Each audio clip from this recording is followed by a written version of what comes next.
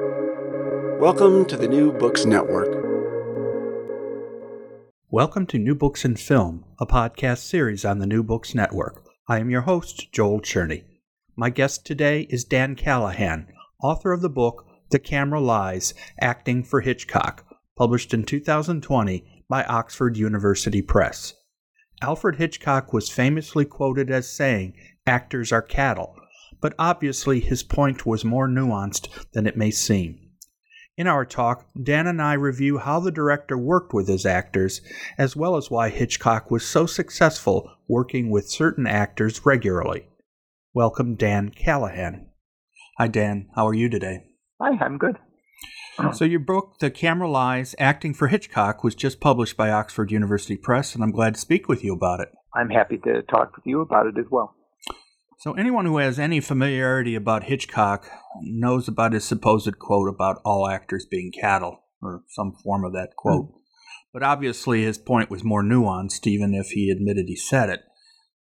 So I'm glad we're going to get a chance to examine it. But before we get into the book, I wanted to get some details about your background. You've written on film for many publications, including RogerEbert.com. And then you also have 3 previous books, one on Barbara Stanwyck, one on Vanessa Redgrave, and then one also about American acting. So this is your first book about a director. What led you down the path to writing about film? Well, it all began for me with Alfred Hitchcock. I grew up in Chicago, and when I was 8 years old, Channel 9 in Chicago showed 5 Hitchcock films on weeknights. And I was fascinated by them. I think it was Vertigo they showed, the second, Man Who Knew Too Much, Rope, I believe, and I just loved them. And my mother bought me a book called The Films of Alfred Hitchcock by Patrick Humphreys. And it was this big book with photographs.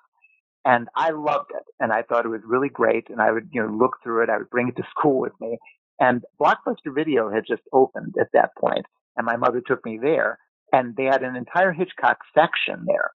And so I remember the first things I rented were Blackmail, his first talkie, and I think Marnie I rented. And, all the early British films were there. And so as a kid, I had, the list of films, and I would, put little check marks next to them. And so really, it all began with Hitchcock for me. And so, I've made my career as a journalist writing about film and also theater, but it all goes back to him.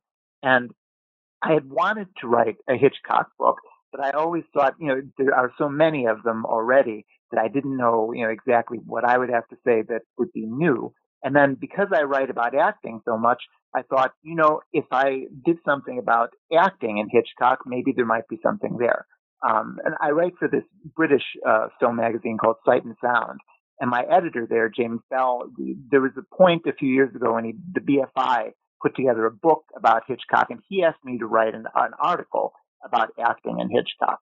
And I think that's what sort of started me thinking, there might be something here that I can make into a book, because I felt like I had more to say about it. And so really it's a culmination of a lifelong interest in Hitchcock for me, because it's the source of everything in my life, really. So. Well, that answer obviously was going to be one of my other questions, which was, when did Hitchcock come on your radar? Obviously, very early on. At the very beginning. It's good that you actually had a parent who let you, I'm not sure how old you were exactly, but let you... Well, I was 8. Well, there you go. To dive into Hitchcock at that age, I think, is a pretty remarkable thing.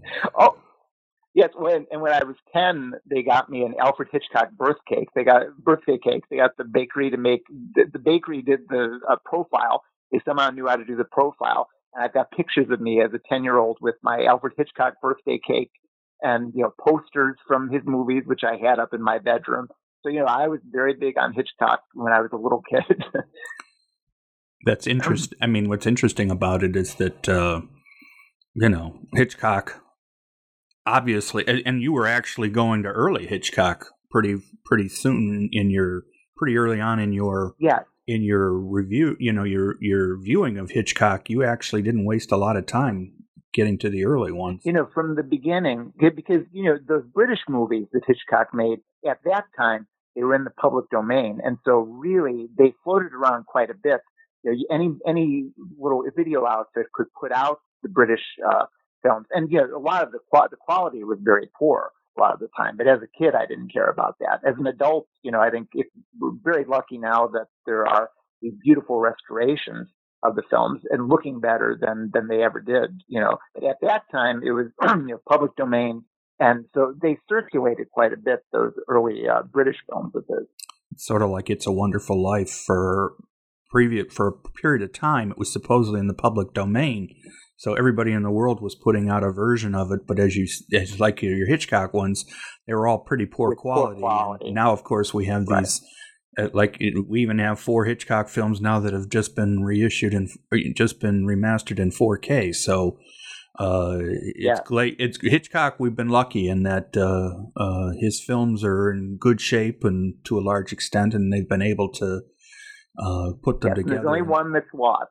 His second film, The Mountain Eagle, is the only one that. And then he did a first film that he didn't finish, but then the Mountain Eagle, his second film, is the only lost Hitchcock film. They found a bunch of stills. It used to be just a few, like 6 or so stills that are in the Hitchcock Truffaut book. But a few years ago, they found more stills of it. And so there's kind of man tied up next to Nita Naldi in it. So that's the one that everybody's scouring the world for, is the Mountain Eagle. But in general, there's a lot of them are around. The BFI just did a restoration of the silent films. And his first film, The Pleasure Garden, is actually a restoration of it that there's about a half hour more footage, which is quite a bit more footage. And it hasn't been released yet on DVD, unfortunately. And so all the Hitchcock aficionados are really waiting for that to be put out on DVD because it was shown at the BFI. But, it has not been put out on DVD yet. We were all waiting for that. And in addition, I know the Criterion Channel has a lot, regularly has available many of his early British films. And beautiful restorations. I mean, they've got the really famous ones. The First Man Who Knew Too Much, The 39 Steps, and The Lady Vanishes. Criterion has these very nice restorations. And then, the BFI has put out a lot of their restorations of the other ones. I'm very big on a movie called Rich and Strange, which he co-wrote with his wife Alma from 1931. That one, I think, is just a beautiful film and very fresh, very original, and it isn't a thriller. It's about a marriage, and it's very free and very very personal to Hitchcock. I think I like that one a lot. So.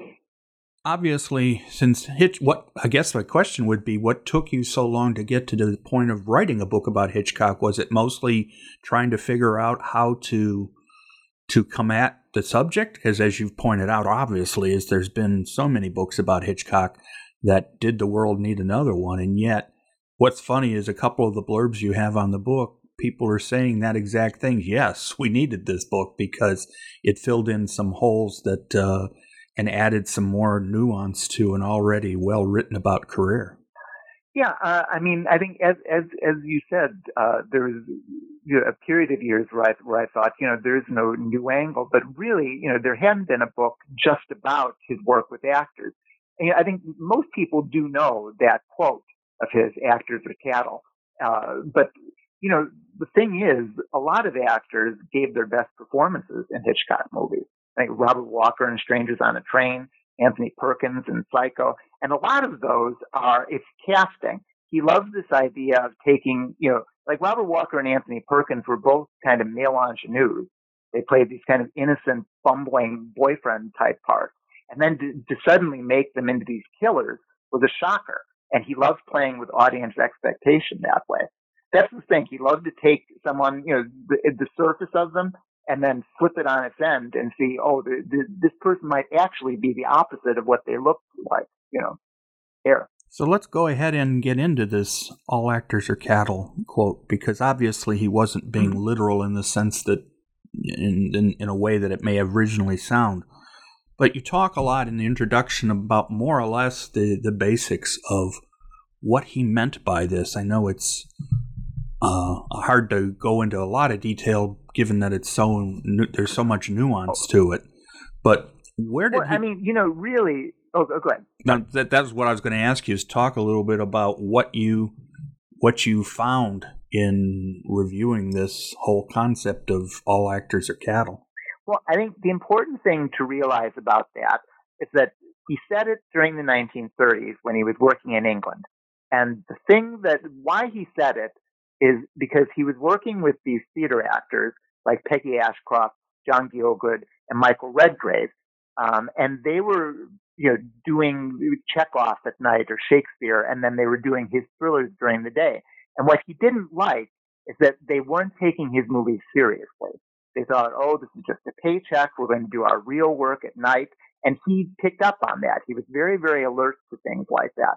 So I think Michael Redgrave said that he said his actors were cattle, quote, when they were working together during The Lady Vanishes. And so, and also, there were people like that, theater actors who didn't take his work seriously. And then there were, actors and actresses who were in his films and they didn't even take acting seriously. And so that was the way that he, came up in the world. And that's why he said that.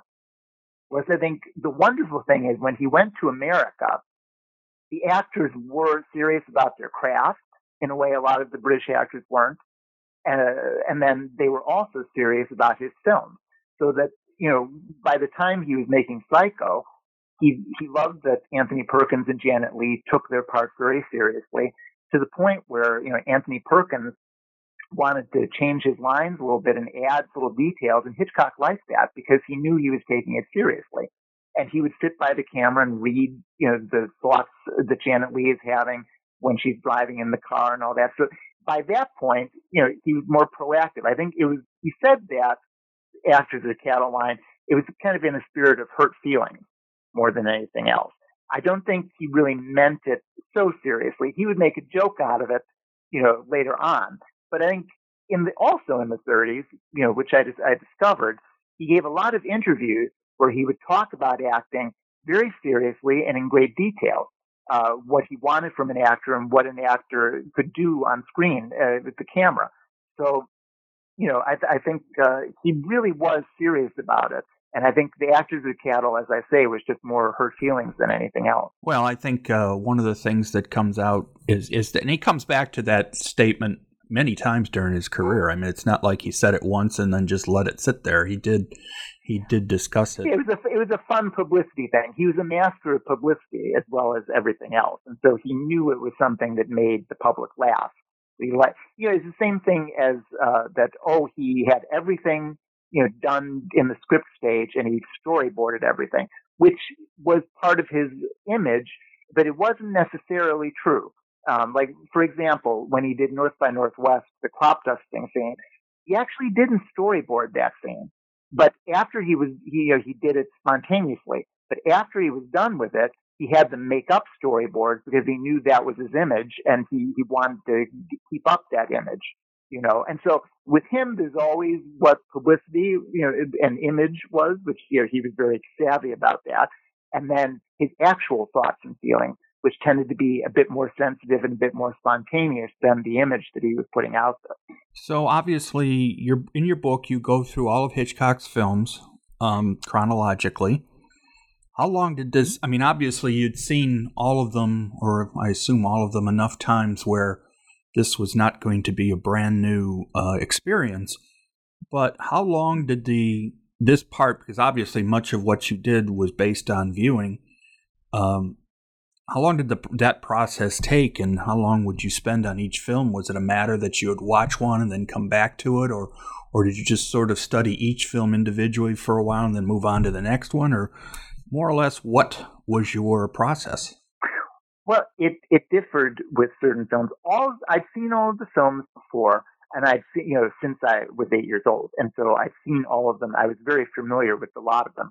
But what's interesting about Hitchcock films, I found, is that, he himself thought that people could watch his films more than once and they could get, something out of it that they hadn't seen before. And so really what was interesting is that they're kind of like magic acts in that I watched them all chronologically and took notes. And then I started to write about them.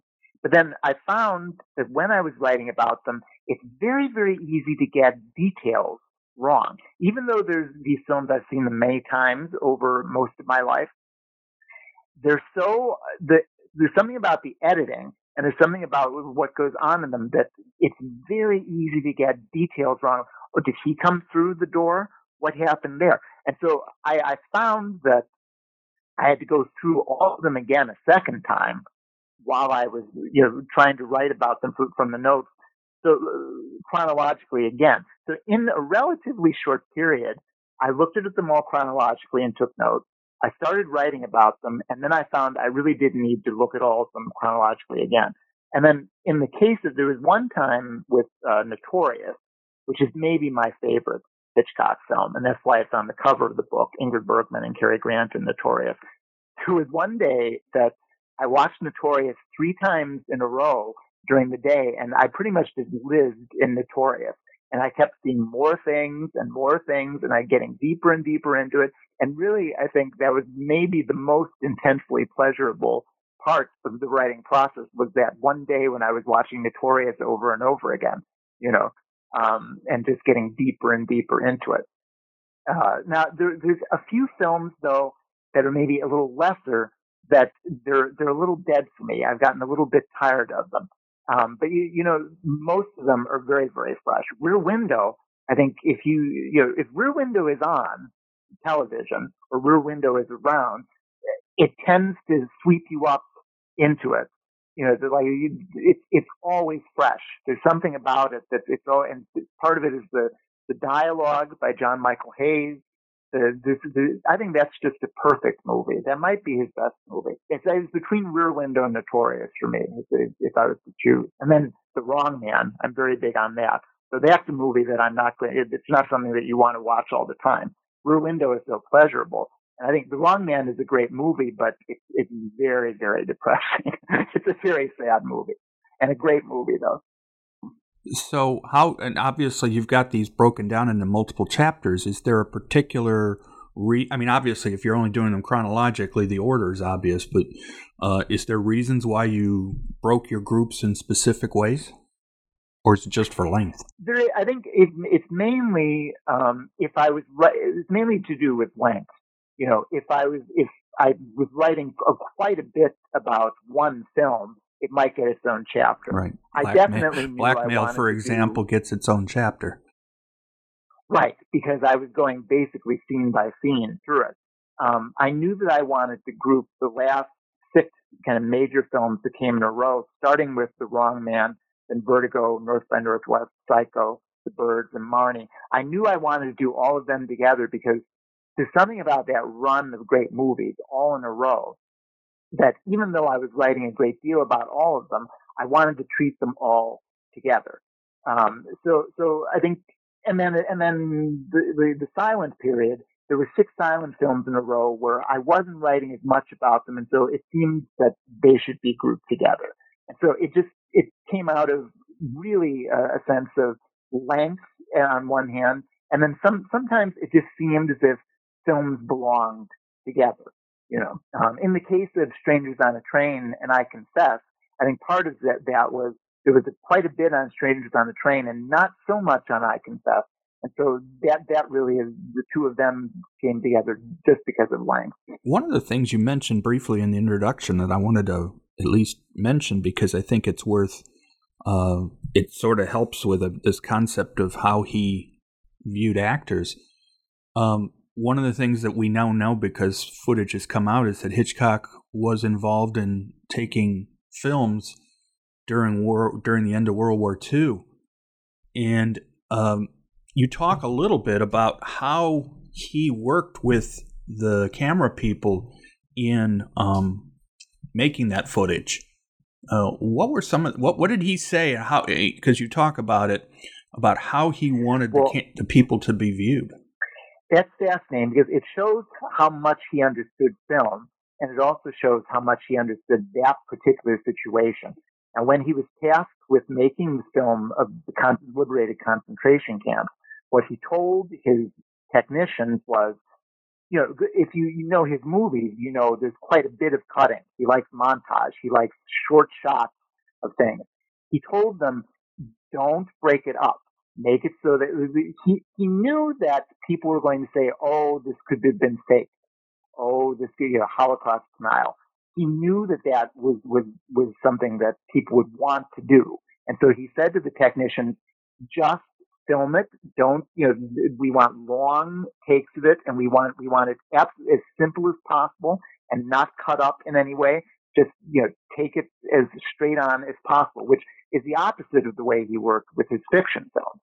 But I think it shows how smart he was about movies and also about human nature, that he knew that people were going to want to say it was fake, and that he wanted to try the best he could to make it look like this could not have been fake. It's just, we're just putting the camera on it and here it is, without cutting or anything else that might distract or might make people think, oh, this is fake in some way. Right. One of the things that points you make is that Hitchcock was most successful with certain kinds of actors. It's obvious, he tended to work with a lot of, it's not unusual for him to use certain actors multiple times. But I guess the way I can put it is they could act quietly, as a manner of speaking. Give me some examples of what this meant for him. I mean, he talked about, the idea that you want less, but you want to be able to present it on the screen. There has to be something there, but I'm having problems exactly explaining it as you did. But the idea of the actor, at first glance, may seem that there's not much there, but there really is. Well, I think the thing with him is that he wanted the actor to be hiding something that could maybe be revealed or not. He wanted the actor to seem as if they had a secret, or there's something. They look like an ingenue, but actually they're a killer. They look like a killer, but actually they're a sweetheart. Whereas Bette Davis, who was on one of Hitchcock's TV shows, she's someone who shows you everything, and she's a great actress. But she's someone who, she doesn't keep anything in reserve. There isn't anything secret. She shows you every bit, and that's what's great about her. But for Hitchcock's purposes, it doesn't work at all, because she's the auteur. She's the one who has she's the artist, and she's going to, a Bette Davis movie is a Bette Davis movie.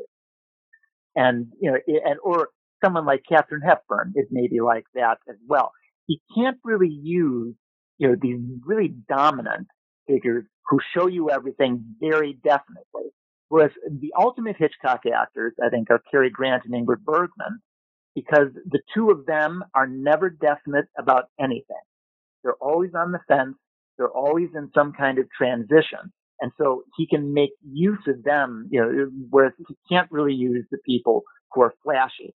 And I think that's why there isn't too much, they would give Academy Awards to these very flashy actors. And Joan Fontaine is the only one who won an Oscar for Hitchcock's work. And they didn't nominate him very much, after he was done with being under contract to David Selznick.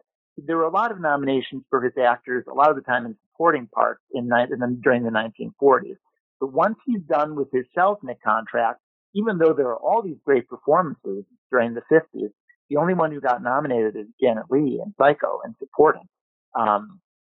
So the things that got attention for acting, and also they didn't take his movie seriously. Again, it's this thing of, we take them seriously now. Hitchcock's whole image then was, I'm the master of suspense. These are entertainments. These are rides. And the great thing about Hitchcock is they are entertainments. You can just enjoy them, but you can also see a lot in them, and there's a lot there because he was working from the unconscious. It wasn't, I think a bad film director is someone who says, this is what my film is about, and this is the message that you're supposed to get from it. Hitchcock isn't like that at all. In his writing sessions with his writers, it was always approaching things indirectly. He could only get to the places that he got to by kind of creeping up on something and being unconscious about it, a kind of dream logic. He was always a little contemptuous of what he called the plausible, the people who said that wouldn't have happened there, or this wouldn't have happened. I think the most brilliant thing he says in the Hitchcock Truffaut book, the interview book, he says to Francois Truffaut, you can't put something in your script that happened to you, and it's very implausible. But you say, "But I actually saw it. It actually happened in life." You can't. That isn't a good enough reason to put it in your script. If something implausible happened, it doesn't matter. It needs to have its own kind of dream logic. And if it actually happened in life, it didn't matter. He wasn't very big on life and reality, and I don't blame him. But on the other hand, he seemed to constantly write stories or make movies that were based on the everyman, the typical normal person that gets involved in an unusual situation. And it's like he wanted to make sure that the realism part came through, and somebody who was a big actress or actor might not necessarily be able to pull that off well. Oh, well, I mean, I think there's a certain type of star that for his, the wrong man type movies, the chase movies, he wanted, for instance, he wanted Gary Cooper quite a bit, and he never got him. He liked a Gary Cooper, a Jimmy Stewart, a Henry Fonda. Because what Hitchcock said is they're like one of the family in a way. It is, as you say, like a kind of everyman. And so if this terrible thing is happening to Jimmy Stewart or to Henry Fonda, you're going to feel bad about it.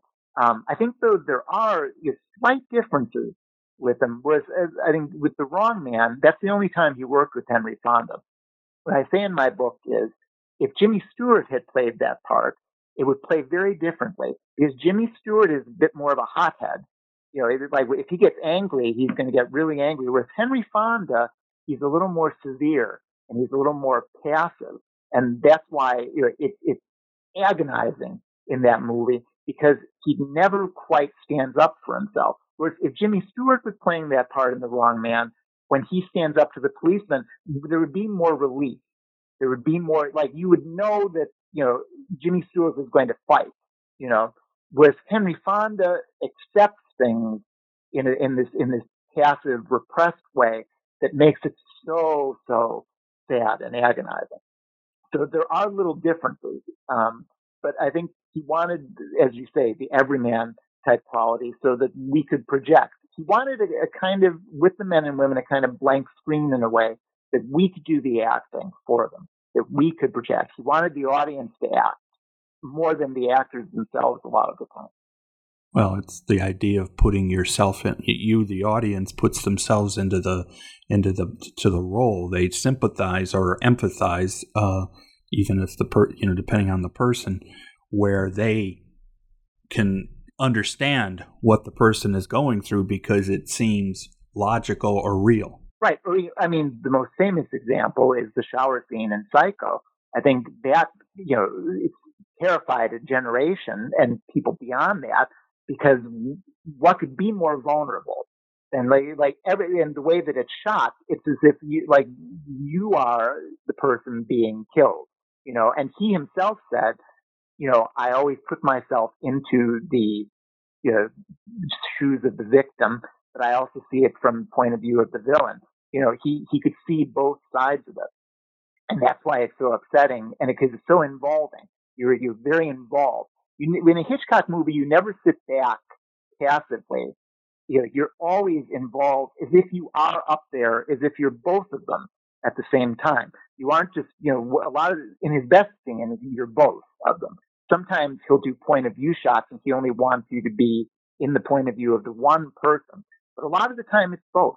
Like the murder scene in Sabotage with Sylvia Sidney and Oscar Homolka, where he's killed her young brother. And she keeps looking at the knife, and it's as if the editing is compelling her to stick the knife into him. That's a scene where you are involved with both of them, and the editing makes you feel like both of them at the same time. And that's why it's such a thrilling thing, the way he's able to make you feel for both people in a situation, in a very extreme situation. We obviously know he had more, what's the word I want to use, different or issues with female actors, and that's one of the things that we tend to hear a lot about is those kind of issues, and some of them would probably be problematic in the 21st century. But what were some of the examples? I mean, obviously, it's not as cut and dried as that sounds.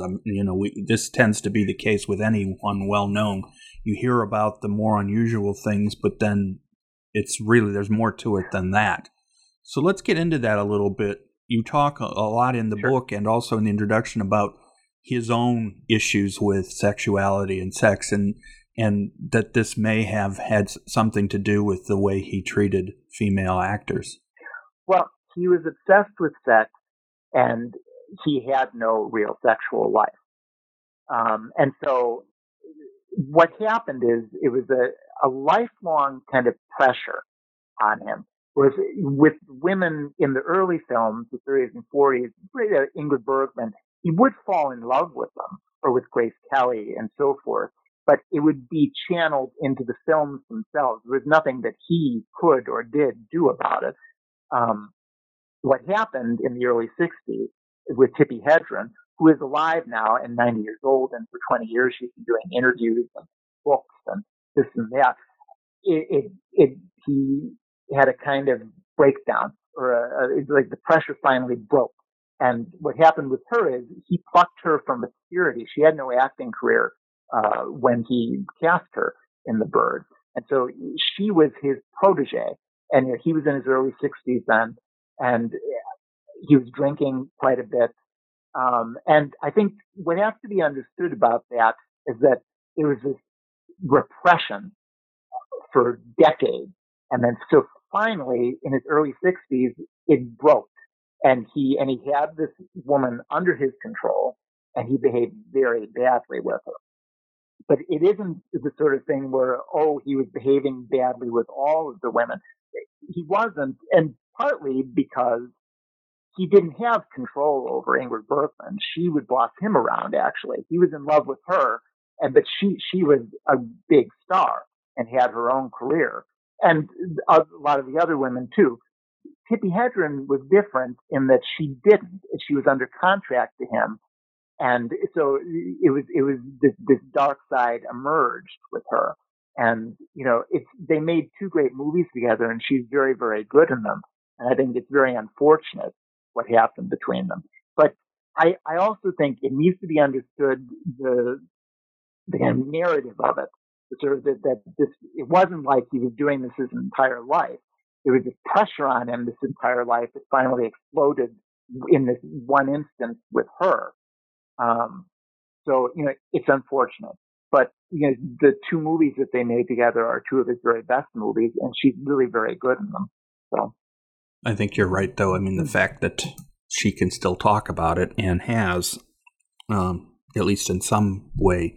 But you're right. There is a number of other actresses who he worked with multiple times who never had a negative thing to say about him, and in fact, absolutely loved working with him. Right. Well, I think things have gotten a little distorted because Tippi Hedren has been around for so long, talking for so long. I think what a lot of people don't understand is that she wasn't an actress when he cast her in The Bird. She had no career of her own. And when she was under contract to him, it was all from him. So really, if he had even wanted to with these other women, which he wouldn't have been able to. They had their own lives. They had their own careers. And Kim Novak, who's still alive, Eva Marie Saint, who's still alive, worked with him in Vertigo and North by Northwest. They had very positive experiences with him, and this was right before the Tippi Hedren. So there's something happened with him in the early 60s where, as I say in my introduction, I think that, he must have thought it's now or never. I'm in my early 60s.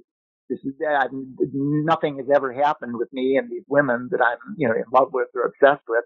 And so he behaved very badly with her. But it isn't this, I think people think, it happened with everyone, or that, it happened in this particular instance because she didn't have any career and she was under his power, really.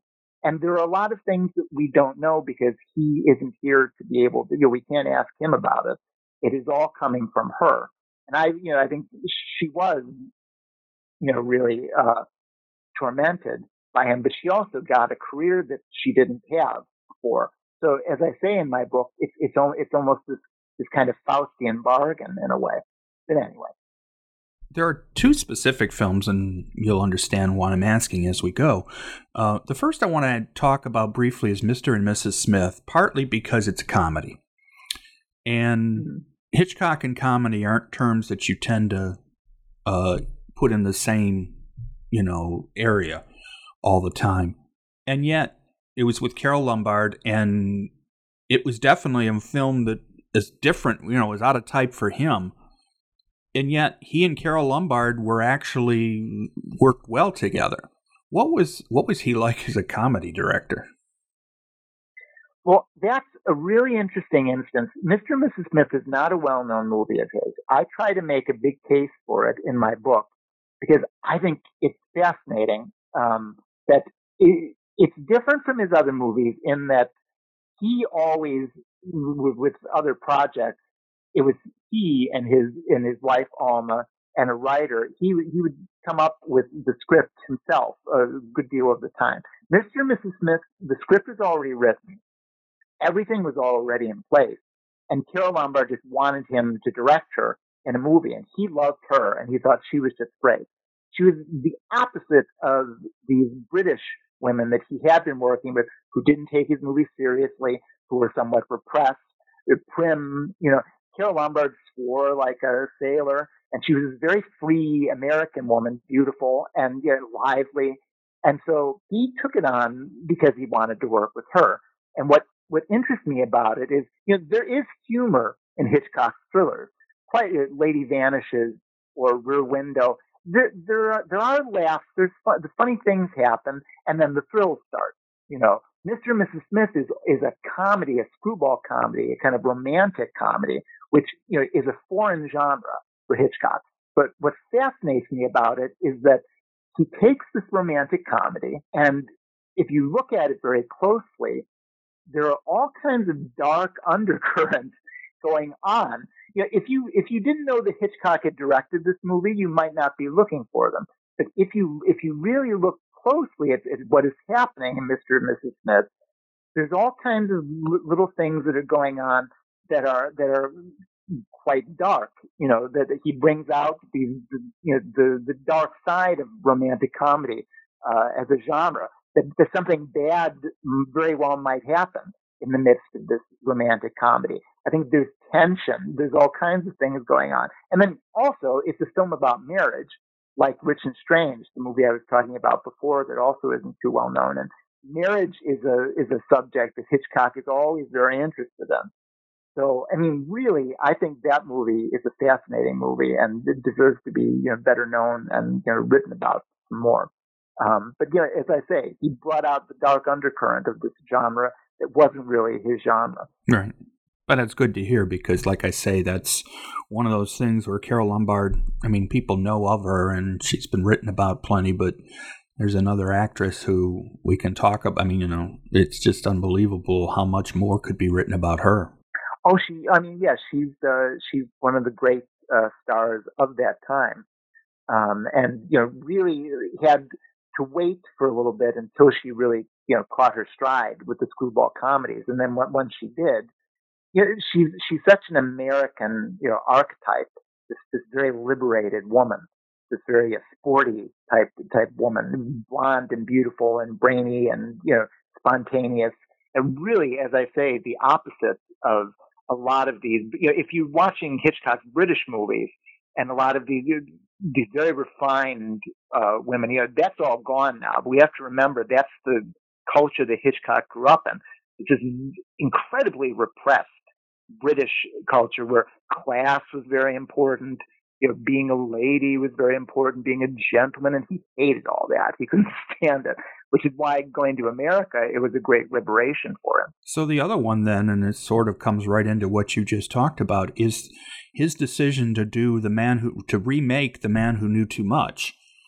First time the British version, which, as you just pointed out, and then the American version of The Man Who Knew Too Much. It's unusual for any director to remake their own film. Unfortunately, somebody chose to remake Psycho, and I'll never understand that concept in the first place, let alone the result of it. But anyway, what did you see in your viewings of The Man Who Knew Too Much related to his changes over time, particularly with acting? Well, I think it's very interesting because the first Man Who Knew Too Much is British. And so the couple at its center is British, and they have this very British way of talking to each other and revealing absolutely nothing, and the sort of raillery between the two of them. Whereas the later one, it's an American couple. And so, as I think Robin Wood writes about in his great Hitchcock book, there's an enormous difference culturally between the British couple and the American couple. And then, of course, the British film is short. It's only around 75 minutes. It's in black and white, and it's got a great villain in Peter Lorre. Whereas the American version, it's twice as long. It's in color. It has these on-location shots, and then it has this American marriage, which is very unhappy. And I think it's definitely worth noting that Hitchcock had wanted a kind of humorous, satirical American couple. But John Michael Hayes, who wrote the screenplay, he wrote this, they're American couple who are very unhappy. She's given up her career. She takes pills all the time. They fight all the time. And in the most famous scene in it, after their boy has been kidnapped, he forces her to take tranquilizers and then tells her that the boy has been kidnapped. And it plays, very badly now. There's this thing of like this man, tranquilizing her. Hitchcock though wasn't all that interested. He went through with it. It really came from John Michael Hayes. That was his interest, was to see that like this woman is being oppressed by her husband. So whereas in the original, it's this British couple, and she flirts with men, and they joke about it, and you don't really know what's going on between them. Whereas it's very obvious what's going on in the later film is that they have this pretty bad marriage, and who knows if it's going to continue or if they're just going to go on being unhappy. I say in my book that I think most likely Doris Day's character is probably going to make a comeback as a singer after all the publicity about saving her son and all that. I don't think she can't possibly go on just being a wife and mother because she has much too much drive. And it's this thing of like take pills in order to she needs something to do. Women need something to do, and that's what that movie is about. I don't know if Hitchcock is all that interested in it, though. As I say, it was the screenwriter more than anything else. But you're right. It's a big, you've got the orchestra scene with Bernard Herrmann, who actually did a number of his movies. He did the soundtracks for a number of his movies, and it was actually in the film, the second film. Yes, conducting. Yeah, I mean, in the second film, that's an elaborate set piece sequence that goes on for quite a bit. In the original, it feels a little truncated. It does. He didn't have too much of a budget for that first film.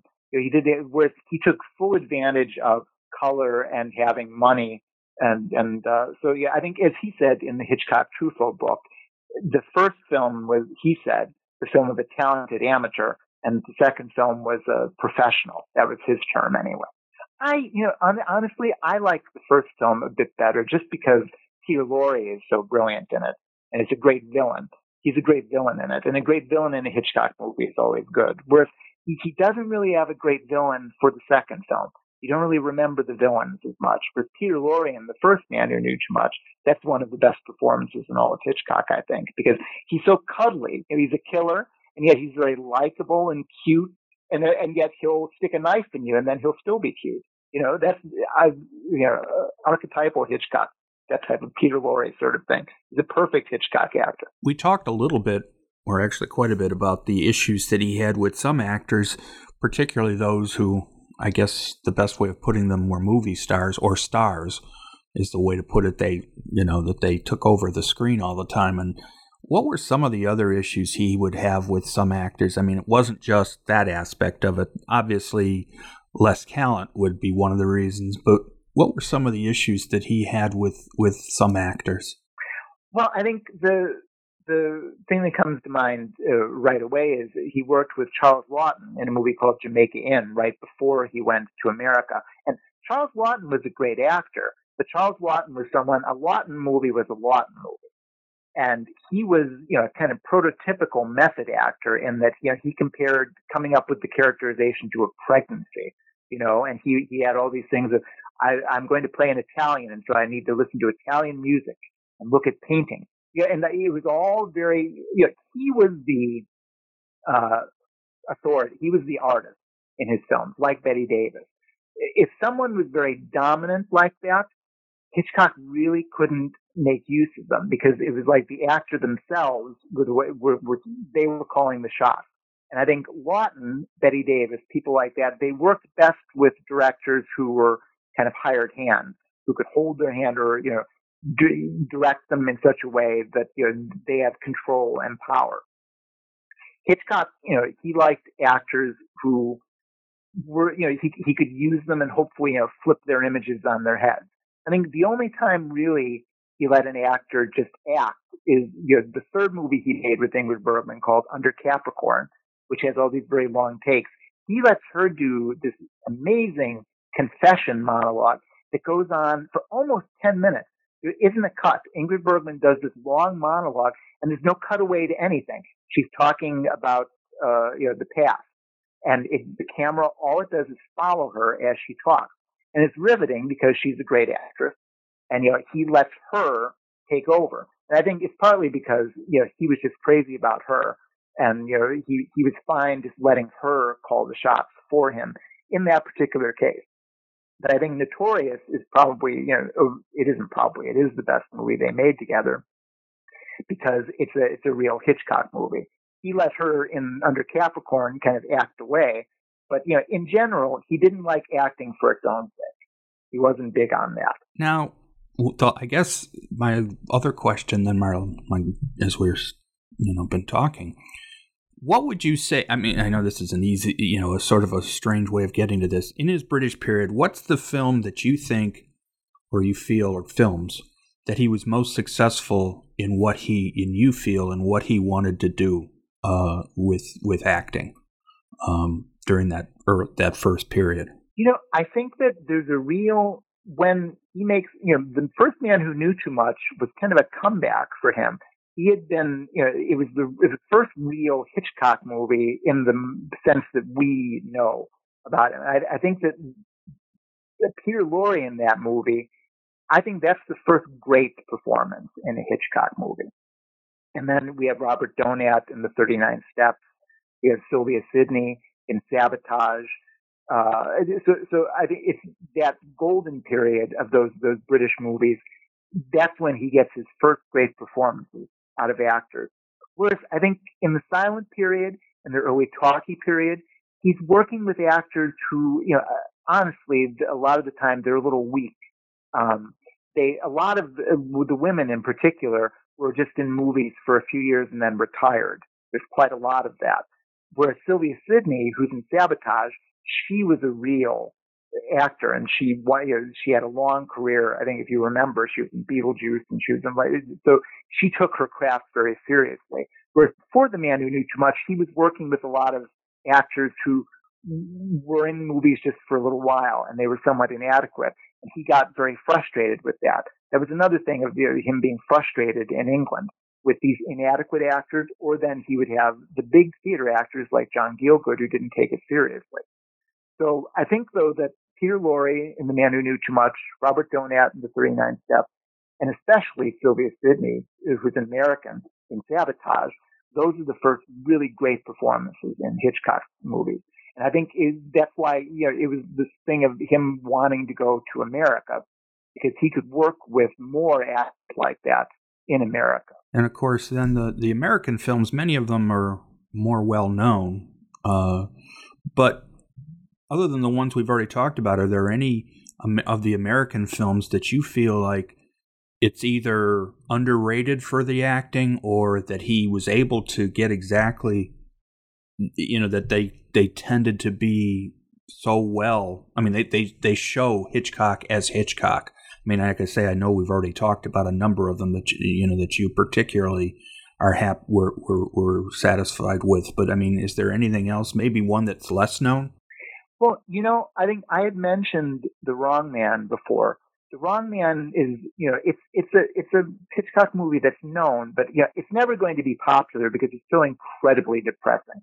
There is no more depressing movie than The Wrong Man, and yet, I think it's one of his very greatest movies. And really, I think more attention should be paid to what Henry Fonda does in that movie. Henry Fonda in that movie he's just heartbreaking. And Vera Miles, who plays his wife, she has mental illness and she starts to break down because he's been wrongly accused.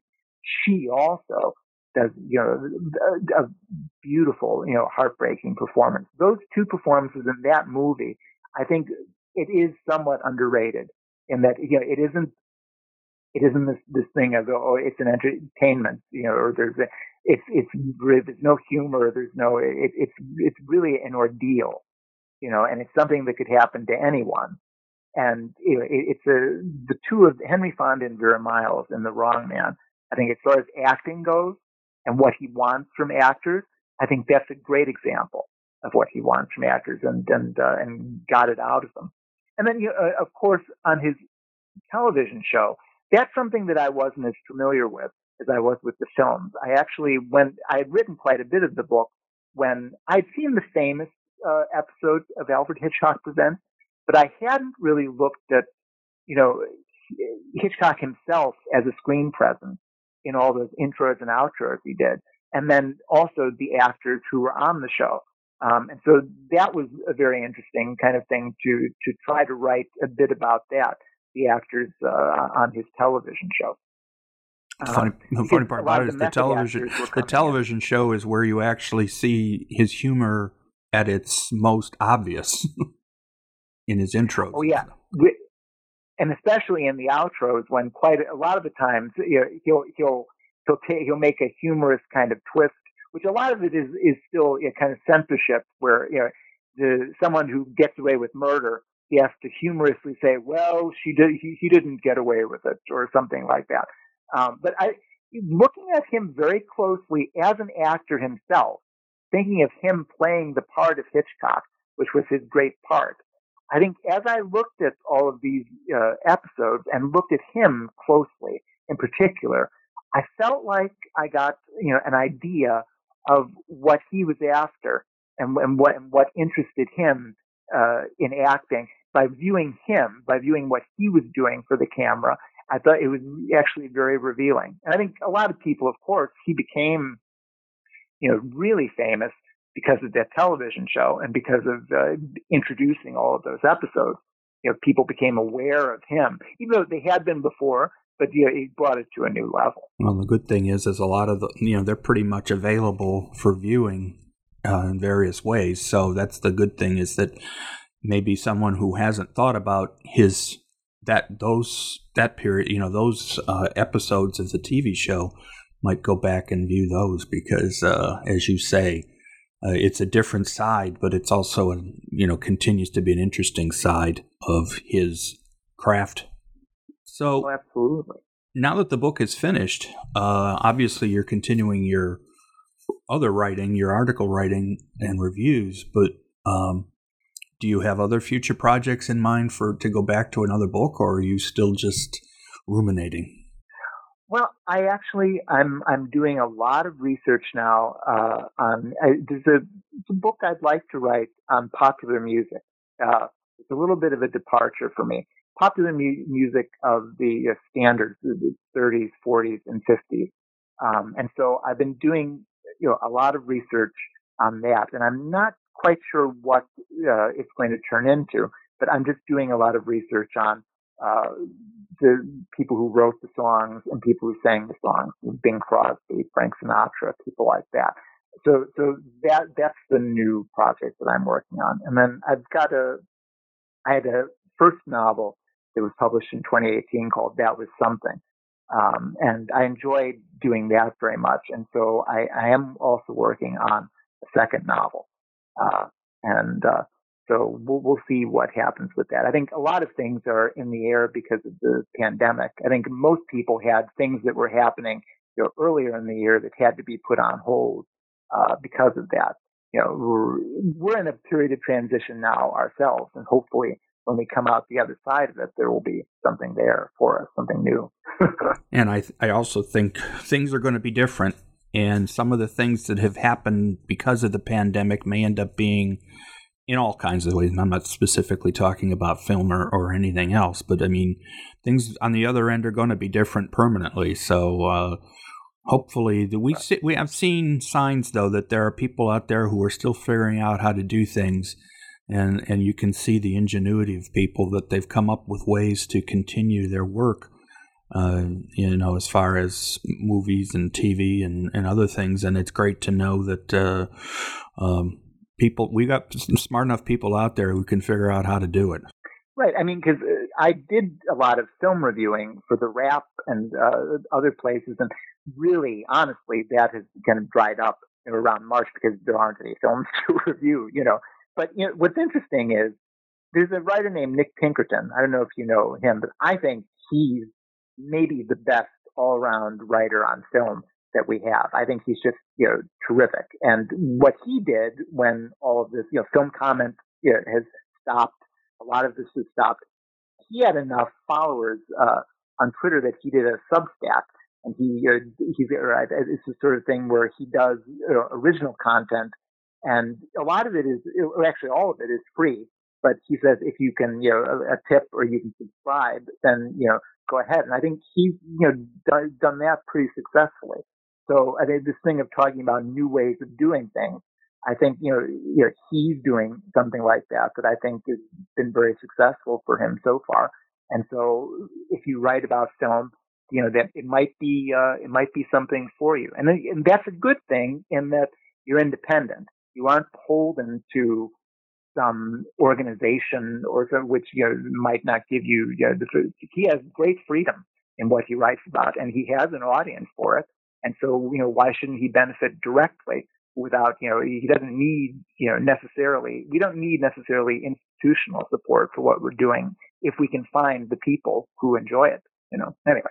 Well, I appreciate your time, Dan. I agree with you that while there are many books about Hitchcock, you still came up with one that is a different way of viewing him or an additional way, and I hope that people use it sort of as a guide when they dive back in, or especially, those that maybe look at the films that we've talked about that are lesser known or, but will continue to help. Your book definitely will help them get a better sense of Hitchcock as, with acting and its importance. So I want to thank you for your time. I hope the book continues to do well, and I hope you do well. All right. Thanks very much for having me on, Joel. It was fun to talk to you. Thanks very much. My great thanks to Dan Callahan. I hope that his book will help Hitchcock fans develop another way to analyze his work. This is Joel Cherney, and I will be back soon with more New Books in Film, a podcast series on the New Books Network.